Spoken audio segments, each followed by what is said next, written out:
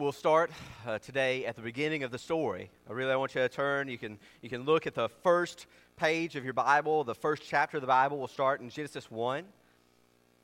I just kind of want to rehearse together leading into the rest of David's kingdom, the rest of what happens in David's life, starting in Genesis. Because what happens in Genesis? You look at Genesis 1, and you're just going to flip through the pages, but look at Genesis 1. In the beginning, God created the heavens and the earth. He created a good world.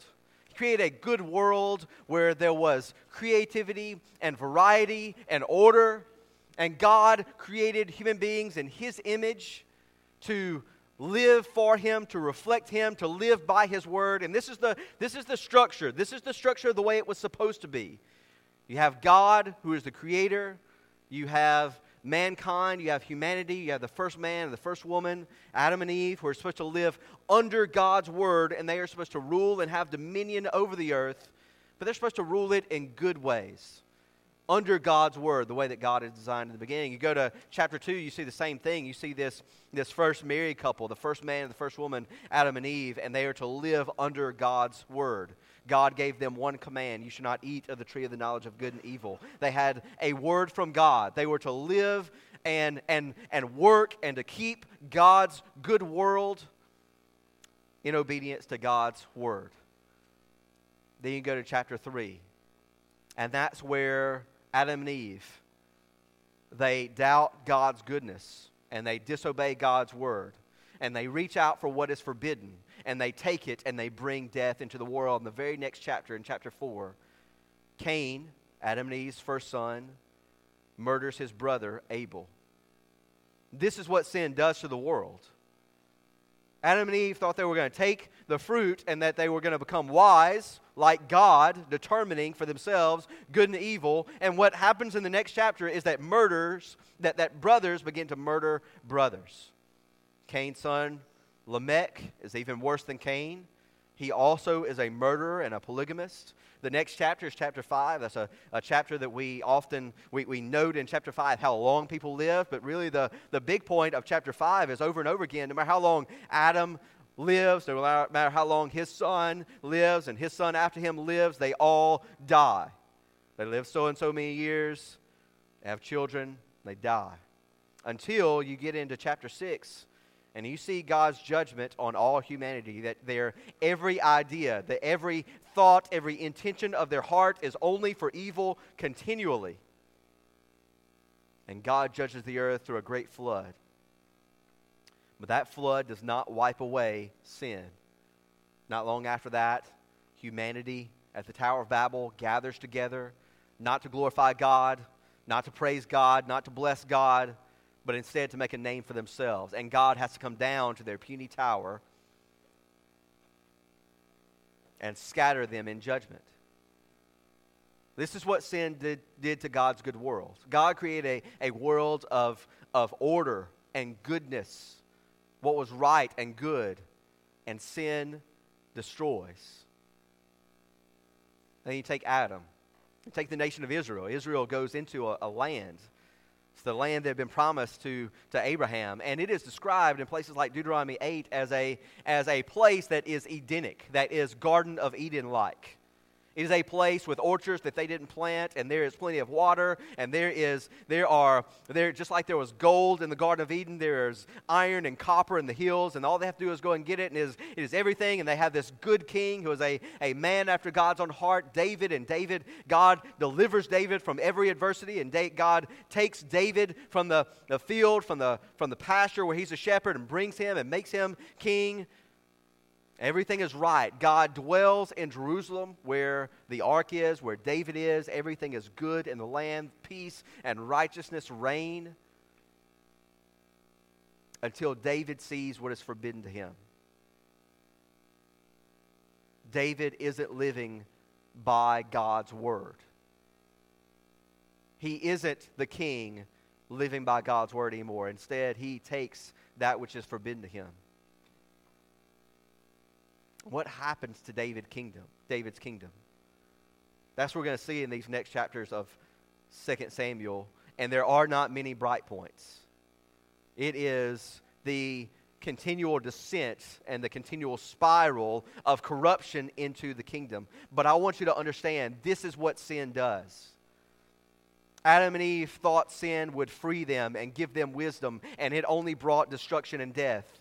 David, not ready to live by God's word, reaching out and taking what is forbidden and committing adultery and committing murder to cover up his sin, brings corruption into the kingdom. This is what sin does. Sin brings death and destruction. And what we need to overcome this sin, to overcome our core problem, the core problem in the world, this is what's wrong in the world, this is what's wrong with David's kingdom. What we need to overcome sin is a king who lives by every word that comes out of the mouth of God. A king who lives and judges righteously. A king who always lives by God's word. He is the one who restores order to God's world, who makes all things right. His name is Jesus Christ. Everything that we understand, all the things that we see in David's corrupted kingdom is the negative image of what Jesus Christ's good kingdom is like. In David's kingdom, there's now death and corruption and deceit, violence. In Jesus Christ's kingdom, there is peace and righteousness. There's all that is good and worthy and right. And He is the one that we hope in. Just a little bit more of a prelude to our main passage today, which is 2 Samuel 13. I want you to start in 2 Samuel 12. We're just going to kind of try and connect chapter 13 to what's gone before just a little bit. We're going to start in 2 Samuel 12, verses 26 through 31. And this passage really fits with the chapters 10 through 12. That is, this is chapters 10 through 12 is what happens during the war with the Ammonites. You know, David had gone to war with the Ammonites because the Ammonites had broken off diplomatic relations in chapter 10. They had insulted David, and they had committed treason and betrayed David, and now there was war. And so far there had been victory during that war. But then in chapter 11, David stays home. When kings are supposed to go out to battle and lead their troops, and when all the people, all the army of Israel had gone out to battle, David stays home. And while he is where he's not supposed to be, resting on his couch in the afternoon, that's when he sees a woman who's another man's wife, and he commits adultery. He tries to cover up his sin, and when he can't, he murders. Now then, that's what happens in chapter 12. David is confronted about his sin. He repents, but God says that doesn't take away all the consequences. Now then, look at the end of chapter 12 and read verses 26 through 31. This is what it says. 2 Samuel 12, verses 26 through 31. It says, "Now Joab fought against Rabbah of the Ammonites and took the royal city. And Joab sent messengers to David and said, I have fought against Rabbah. Moreover, I have taken the city of waters. Now then gather the rest of the people together and encamp against the city and take it, lest I take the city and it be called by my name. So David gathered all the people together and went to Rabbah and fought against it and took it. And he took the crown of the king from his head. The weight of it was a talent of gold, and in it was a precious stone, and it was placed on David's head. And he brought out the spoil of the city, a very great amount. And he brought out the people who were in it and set them to labor with saws and iron picks and iron axes and made them toil at the brick kilns. And thus he did to all the cities of the Ammonites. Then David and all the people returned to Jerusalem." There at the beginning, you kind of get reminded that David's not where he's supposed to be. And Joab says, hey, I've done all the work. I'm about to take this city. Now, if you don't come out here and lead the final charge, it's going to be named after me instead of named after you. And so Joab comes out, and they bring out the whole army, and they take the city, the city of waters. That probably means they took the water source. So remember, this is a siege.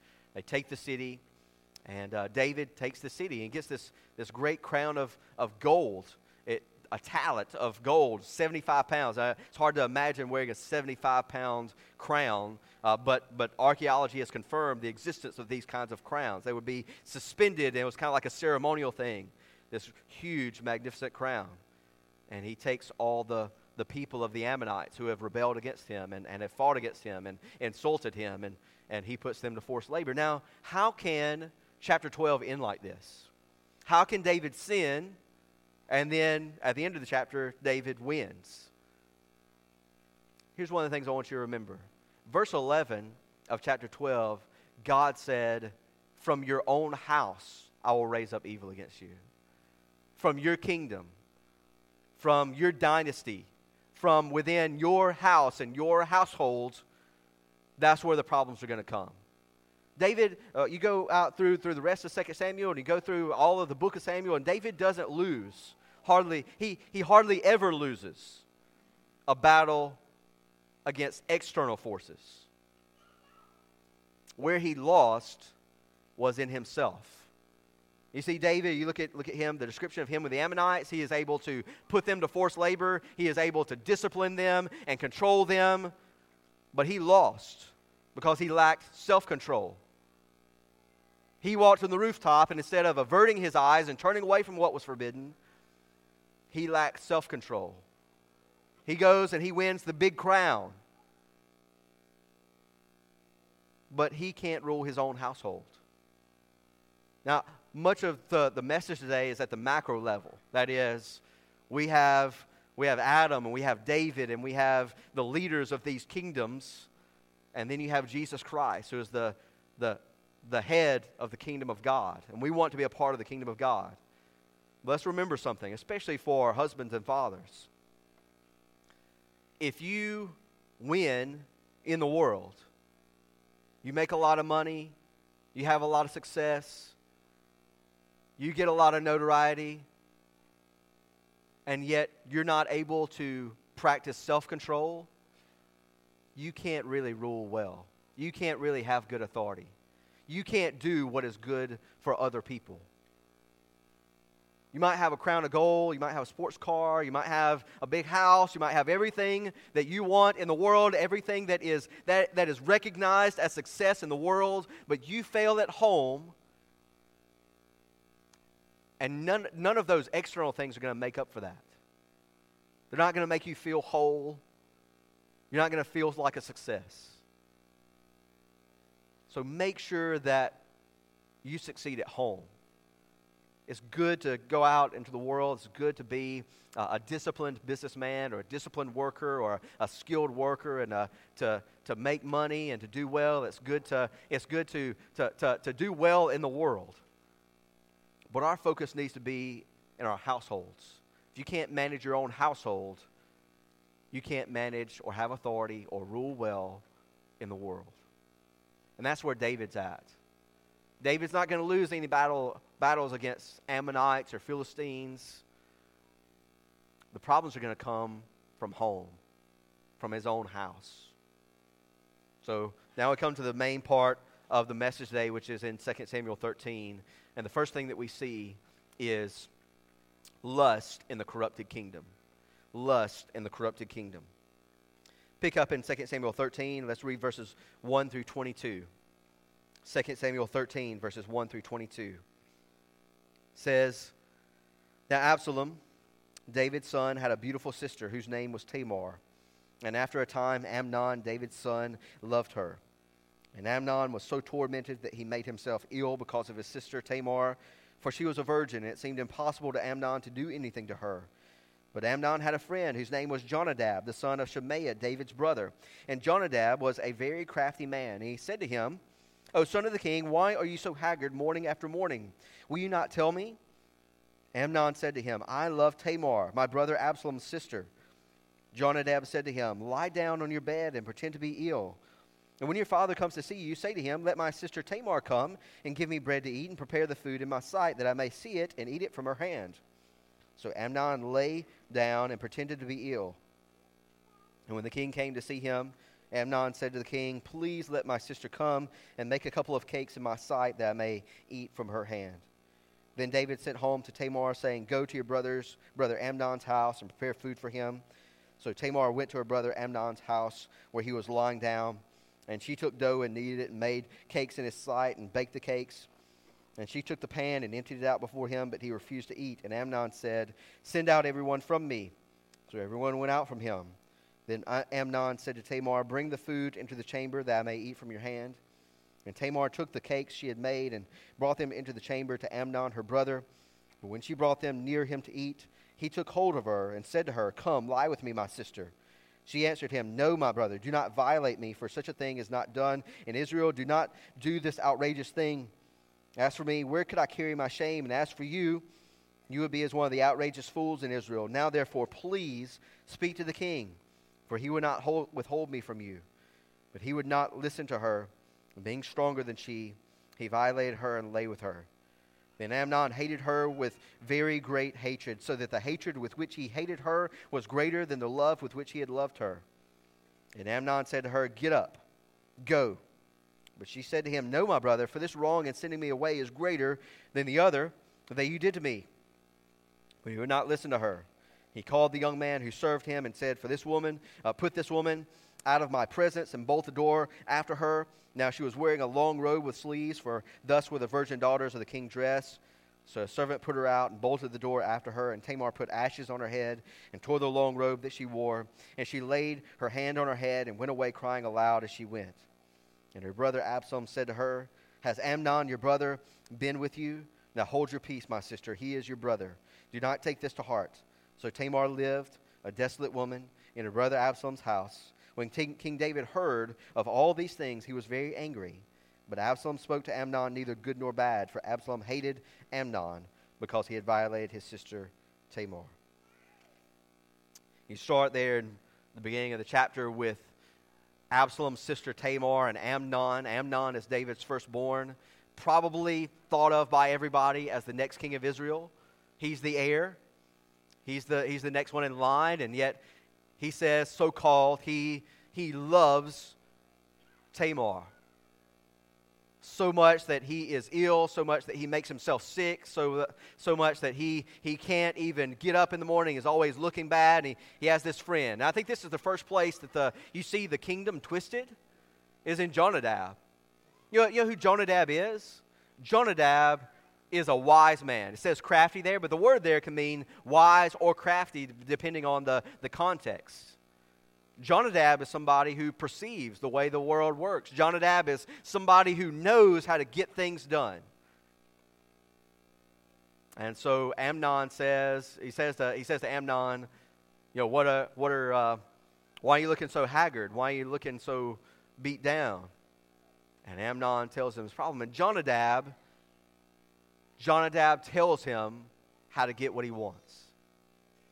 You know, we live in a world where there are politicians and businessmen and even people in church life who know how to get things done. They perceive the way that the world works. They perceive the best way to get things done, and they know how to get things done. I want you to understand, being pragmatic and being practical and knowing how to get things done, that can be a good gift from God.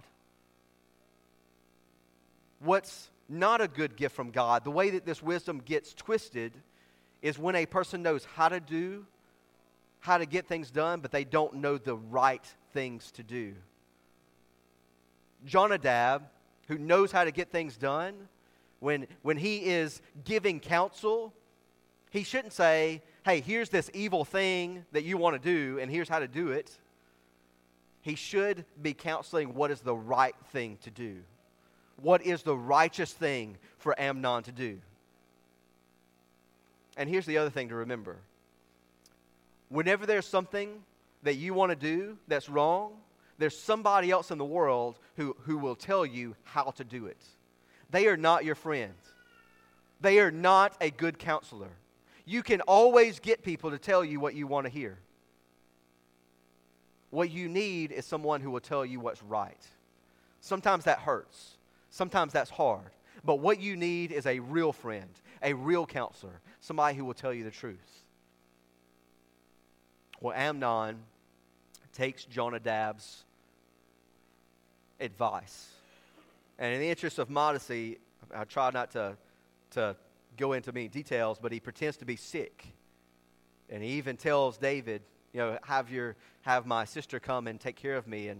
And he manipulates her, and he manipulates everybody else. And then when it's time, he overpowers her, and he, as the text says, violates her. Sexual immorality, and not only general kind of sexual immorality, but violence and incest. This place that's David's house, that is supposed to be a safe place for royal daughters like Tamar, it's now a dangerous place. Now I want you to understand where this all began. It began with David's sin. David, when he's not where he's supposed to be, goes up on the rooftop and he sees what is forbidden, and he takes what is forbidden for himself and brings corruption into his kingdom, where now here his own son sees one who is forbidden, and he violently takes her and violates her. This is what sin does to the world. This is what sin does to David's kingdom. Sin is not the way to life. Sin brings death and destruction. It brings sexual immorality. It brings violence and destruction of every kind. This is what Adam did when he sinned. This is what David does when he sins. He brings this Edenic place where David is at one point ruling as God intended the king to rule. When he sins, he brings his kingdom into chaos. The only way out, the only way forward, is to have a king who judges righteously. A king who obeys God's word. A king who lives by every word that comes out of the mouth of God, that proceeds from the mouth of God. The only way is for us to have a king, Jesus Christ, who lives and rules righteously, who dies for sinners like us, who takes away our sins, who transforms us and brings us into the kingdom of God. A kingdom where these kinds of things don't happen. You even see at the center of the chapter, one of the things that is characteristic of Old Testament and Hebraic writing is that the emphasis is in the middle. And the emphasis in the middle here is that the so-called love that Amnon had for Tamar is turned into hatred. That's what sin does. Sin turns loving relationships between, say, brother and sister, and it turns them into murderous, violent, evil, hateful relationships. Adam's grandson, Cain, murdered his other grandson, Abel. David's son, Amnon, takes his daughter and violates her. That's what sin does. The promises of sin is that this is going to be pleasurable, this is going to give you wisdom, this is going to make life right, and the result of sin is always death and destruction. It is always corruption. It is always a twisting of what is good into what is evil. It takes what is supposed to be loving and it destroys it. It corrupts it. It twists it. It takes what God made good and it twists it into something evil and ugly. You even see what it does to Tamar. She's dressed in a royal robe. It's really similar. A lot of people know the coat of many colors that Joseph has. It's a royal coat. Same kind of language that Tamar has for her coat. So she is dressed like a princess. Not like dress up princess, like a real princess. And at the end, her coat is torn. And her head is covered with ashes. And she's left at the end of this chapter desolate. That is, she will not have a chance to marry. She will not have a chance to have children. She won't have a chance to have a family. This is a kind of living death sentence for a woman in Israel. She's destroyed. This is what David brought in. This is what Adam brought in. This is what we invite into our lives when we sin. Even at the end, you see David. What does David do? In the course of David's story, he has shown the ability to execute justice the way that a king is supposed to. He does, in many cases, what a king is supposed to. There are men who have claimed to murder the king at some point. That's how 2 Samuel starts. You have a guy come up, claims to have murdered King Saul, and so he wants a job with David, and David has him executed. because he's done something that is so evil that it has to be executed. The only penalty that is just is the death penalty. What does David do here? He's angry. And then he doesn't do anything. And you can think of how he would justify this in his mind. Like, how can I, who have committed sexual immorality, how can I judge my son? How can I execute justice at towards my son when I myself have done this? And what's more, he's my heir. Am I going to execute my heir? Am I going to execute the one that everybody looks to as the next king of Israel? What we see at the end, though, is injustice. We see a man who is not willing to do what is right. A king whose job it is to do justice in Israel. And now, not only is his house corrupted, the whole criminal justice system is corrupted because of his sin. What do? This is the way the world is. This is what the kingdom of Israel has turned into. What can be done about this? The only answer is the kingdom of God. When Jesus comes preaching, it says at the beginning of the book of Mark, he says that he comes preaching the kingdom of God. What is that? What is the kingdom of God? Well, we see something like a picture of it when Adam is in the garden, tending the garden. You see a picture of it when David is the king and he's ruling righteously. But the ultimate fulfillment of the kingdom of God is in Jesus Christ. Because you can only have the kingdom of God when you have a good and righteous king. Jesus Christ comes and he preaches the kingdom of God. And this is what the kingdom of God is. It's a place where the safe places are really safe. Where all the dangerous places are taken away. That's what Jesus Christ is coming. That's what he's bringing. He's making everything right. He's taking the dangerous places and he's making them safe. He's making them safe from the robber and the rapist. He's making them safe from the murderer and the terrorist. He comes and he is the one who does away with sin. And that's our real problem. That's the core problem of everything that has happened this past week in our own lives at a national level, all across the world. The core problem is sin. Jesus Christ comes and he does away with sin. Jesus Christ, he comes and he obeys the word of God. He is obedient even to the point of death, even death on a cross. Jesus Christ brings in a new Garden of Eden. He brings in the promised land, the nation of Israel as it was supposed to be. He brings in something even better. What Isaiah and later on 2 Peter and later on book of Revelation call a new heavens and a new earth. Where everything that God made good in the beginning and that has been undone by sin is restored and renewed. Where the former things have passed away, that is, all these things where there is sexual immorality and adultery and violence and people being used and people being harmed. Instead, all those things are taken away. And all the things that harm us in this life, and all the things that hurt us here, and all the hurts that we've known, says that every tear is wiped away.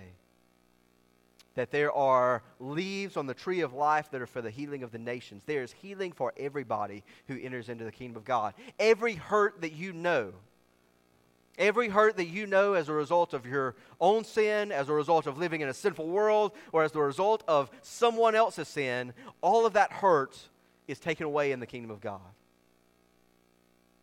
How is this kingdom secured? It can only be through the obedient life and the death and resurrection of Jesus Christ.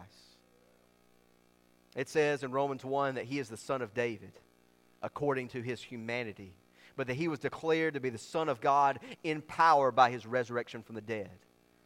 He is the one who makes all things right. Do you want to live in heaven? You want to live in a new heavens and a new earth where all the things that plague humanity are taken away? all the things that plague you personally, all the things that plague society in general, you don't live in a world where there is no more hatred and no more violence. That place is heaven. It is the kingdom of God. It is a new heavens and a new earth. The only way to get there is through faith in the death and resurrection of Jesus Christ. Everything that happens here is the negative of what the kingdom of God is like. In the kingdom of God, there's safety. There's no more darkness. It's a metaphorical way of saying you don't have to worry about the guy who's going to jump out and grab you. You don't have to worry about the person who's going to lure you in. You don't have to worry about the person who's going to overpower you. God takes the evil of this world and He does away with it in Jesus Christ. That's our hope. It is in Jesus Christ that we find hope for a new future. You know, the kingdom of God begins in those who trust in Jesus Christ. In the wider world, it won't be until Jesus returns that all sin will be done away with. But the place that sin starts to be done away with in the believer is our own lives, in our own relationships. Trust in Christ. Be changed. We've seen lust in the corrupted kingdom. Next, we see murder in the corrupted kingdom. All this follows the pattern of David's sin. He had committed sexual immorality. He had committed adultery. He had lusted in his heart. He had coveted another man's wife. And then he had murdered. So we see lust coming in through David, and we see lust continuing in the corrupted kingdom. We see murder coming in through David. We see murder in the corrupted kingdom. Pick up in verse 23. It says, after 2 full years, Absalom had sheep shears at Baal Hatzor, which is near Ephraim. And Absalom invited all the king's sons. And Absalom came to the king and said, behold, your servant has sheep shears. Please let the king and his servants go with your servant. But the king said to Absalom, no, my son, let us not all go, lest we be burdensome to you. He pressed him, but he would not go, but gave him his blessing. Then Absalom said, if not, please let my brother Amnon go with us. And the king said to him, why should he go with you? But Absalom pressed him until he let Amnon and all the king's sons go with him. Then Absalom commanded his servants, mark, when Amnon's heart is merry with wine, and when I say to you, strike Amnon, then kill him. Do not fear. Have I not commanded you? Be courageous and be valiant. So the servants of Absalom did to Amnon as Absalom had commanded. Then all the king's sons arose, and each mounted his mule and fled. While they were on the way, news came to David, Absalom has struck down all the king's sons, and not one of them is left. Then the king arose and tore his garments and lay on the earth, and all his servants who were standing by tore their garments. But Jonadab, son of Shemaiah, David's brother, said, let not my lord suppose that they have killed all the young men. The king's sons, for Amnon alone is dead, for by the command of Absalom this has been determined from the day he violated his sister Tamar. Now therefore, let not my lord the king be so take it to heart as to suppose that all the king's sons are dead, for Amnon alone is dead. But Absalom fled, and the young man who kept the watch lifted up his eyes and looked, and behold, many people were coming from the road behind him by the side of the mountain. And Jonadab said to the king, behold, the king's sons have come, as your servant said, so it has come about. And as soon as he had finished speaking, behold, the king's sons came and lifted up their voice and wept. And the king also and all his servants wept very bitterly. But Absalom fled and went to Talmai, the son of Ammihud, king of Geshur, and David mourned for his son day after day. So Absalom fled and went to Geshur and was there 3 years. And the spirit of the king longed to go out to Absalom because he was comforted about Amnon since he was dead. 2 years, Absalom has been planning or looking for an opportunity to kill Amnon. And so at this point, the way the story goes, Absalom has a sheep shearing party. Okay, this is a time at the end of the harvest. This is a time when there's lots of food and lots of drink and everybody's having a good time, and Absalom says to David, hey, you come celebrate with us. I want you to be like the guest of honor. And David says, no, I can't come and bring all my servants. That would be too burdensome for you. That'd be too many people. And Absalom says, well, who better to come if you can't come? How about the heir? How about the next in line for the throne? How about your firstborn son Amnon? He will be the guest of honor in your place. And David says, why should he come? But you can kind of see the way that Absalom could work on David and convince him. And so Amnon and all the sons of David come out. And that's when Absalom says, hey, you wait until Amnon has had plenty to drink, till he's feeling a little tipsy, and then you kill him. Hey, I am the king's son. You kill him.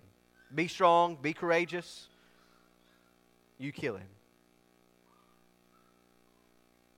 And so he does. Now then all the sons hop on their ride, and they head back to Jerusalem. And the message gets there ahead of them that all the sons have been killed. And you see Jonadab again. Jonadab, the crooked, crafty counselor. And where is he? Right beside the king. You know where the crooked, crafty counselor is in the corrupted kingdom? Beside the king. Can't listen to people who tell you only what you want to hear. You can't surround yourselves with those who do wrong and expect not to be influenced by them. Expect not to be driven to do what is wrong by them. He says, I actually know, Jonadab says, I actually know the real story. I know who's actually dead. Amnon's dead. Absalom's been planning this for 2 years. Since the day Amnon violated Tamar, he's been planning this. Now then, does Amnon get what he deserves? Yes, I want you to understand, this is often what happens to those who do wrong. If you think that you can be violent but not suffer violence, you're wrong. What so often happens is that the fool dies in his folly. That the one who commits violence is the one who is taken out by violence. That's what happens to Amnon. But we can't pretend that this is just. This is not the king working inside the criminal justice system to execute a criminal. Instead, this is cold, calculated vengeance. This is murder. This is Absalom taking things into his own hands. This is not self-defense. This is not criminal justice. This is murder. Now, the same way that David had his servant, Joab, murder Uriah the Hittite to cover up his sin, so Absalom has his servants murder Amnon. It's what David brought into the world. You know, I've mentioned this a couple of times already in a couple of sermons, and we're going to see it played out. You don't know where sin's going to end. David thought it was just something that belonged to him. He thought he could get away with it. He thought it wouldn't go very far. He thought it wouldn't be a problem. And now everything is destroyed. You don't know where sin's going to take you. We know from the scriptures that it always brings us to sin and destruction. It always brings us to, we think we're going to a party and it's really a banquet in the grave. What happens is they find out that really only Amnon is dead. Absalom flees. He goes to his mother's grandfather's place out in Geshur, and that's where he's going to stay, and he stays there for 3 years. And you see there in verse 39, it says, you probably have a footnote there that probably says something like, David's heart ceased to go out against Absalom. I think that's probably contextually the right way to take it. That is, David's already shown in chapter 10 that, I mean, if there's some injustice to be taken care of, he's willing to go against the Ammonites, but he's not willing to go out and bring Absalom to justice. He says, basically, you can follow his reasoning. Hey, Amnon's dead. Going out to get Absalom, that's not going to bring him back. Again, David doesn't do what is just. He does not fulfill his capacity as the king. All because, hey, these are my sons. How can I do this? Well, you do what's right. You do what's right, even when it's hard. You do what's right. How do we get beyond this? Where is our hope? Because it's not in chapter 14, it's not in chapter 15 or 16, it's not in chapters 17, 18, 19, or 20. When Adam sins, it's not in chapter, the hope is not right there in chapter 4, it's not in chapter 5, it's not in chapter 6, 7, 8, 9, 10, or 11. Our hope is not in this world. There is no going back before the fall. There is no restoring some kind of utopia here. The only way is to have a kingdom that is given to us as a gift. The only way forward is to have a king who brings in a good and just and righteous kingdom of life. The king who does that is Jesus Christ. Turn your Bibles over to 1 Corinthians 15. 1 Corinthians 15. 1 Corinthians 15, we're going to read verses 20 through 28. 1 Corinthians 15, verses 20 through 28.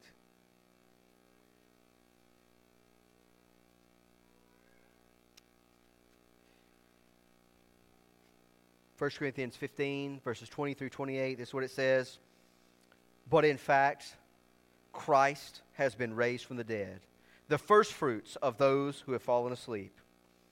For as by a man came death, by a man has come also the resurrection of the dead. For as in Adam all die, so also in Christ shall all be made alive, but each in his own order.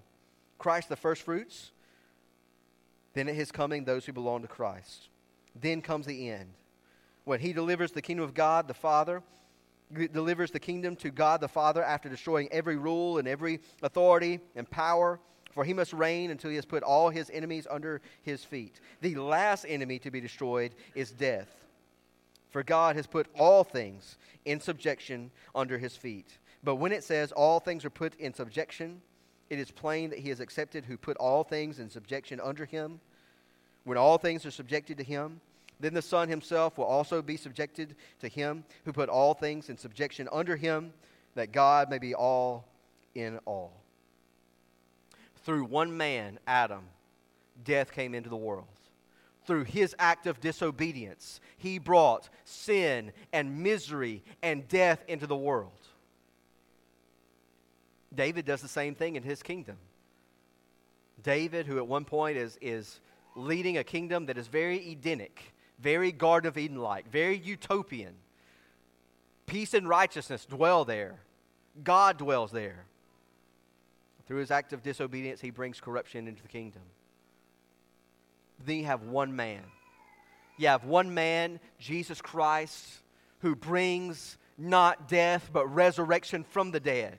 Jesus Christ died on the cross. But because of his obedience, because of his fulfillment of the law of God, he was raised from the dead. In righteousness, God justified him. God declared Jesus Christ to be righteous, to be the king. And Jesus Christ ascended into heaven.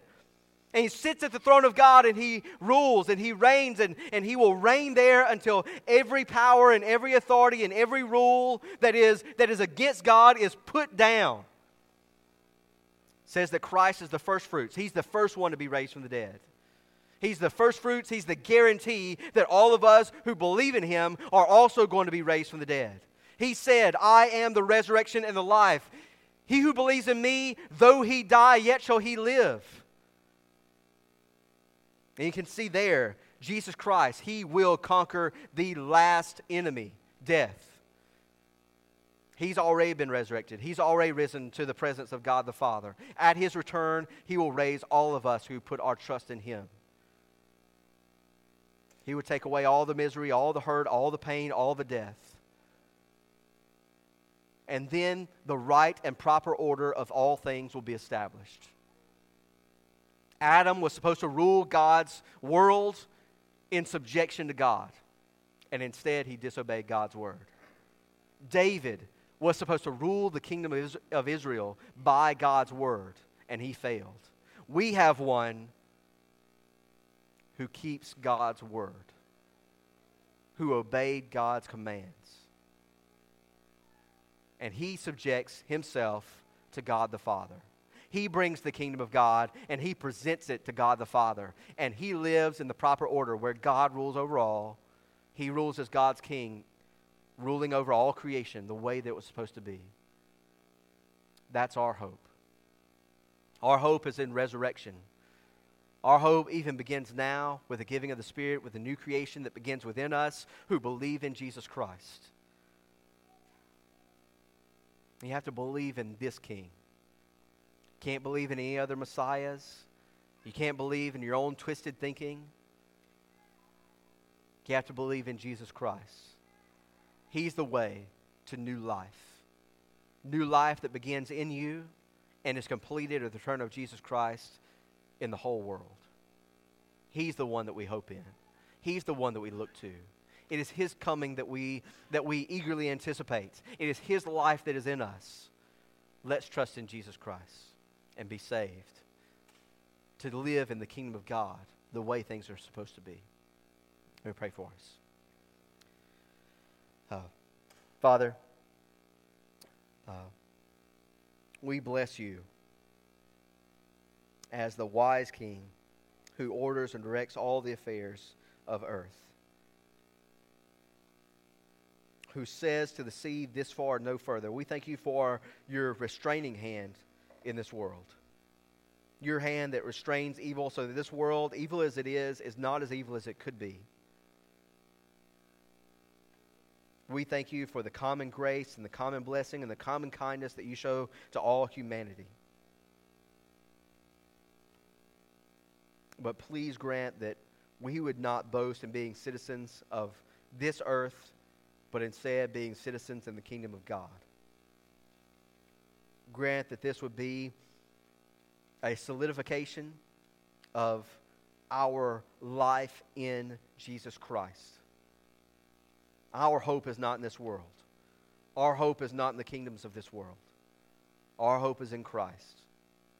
Grant that it would be a turning point for many who turn away from living for this world, living for what this world promises, instead living for the world that's to come, living for the kingdom of God. We thank you that you know our every need even before we ask, that you know that we need food and clothing. You know that we need the things that this world pursues after so hard, but help us to seek first your kingdom and your righteousness and to live for Jesus Christ. It's in His name we pray. Amen.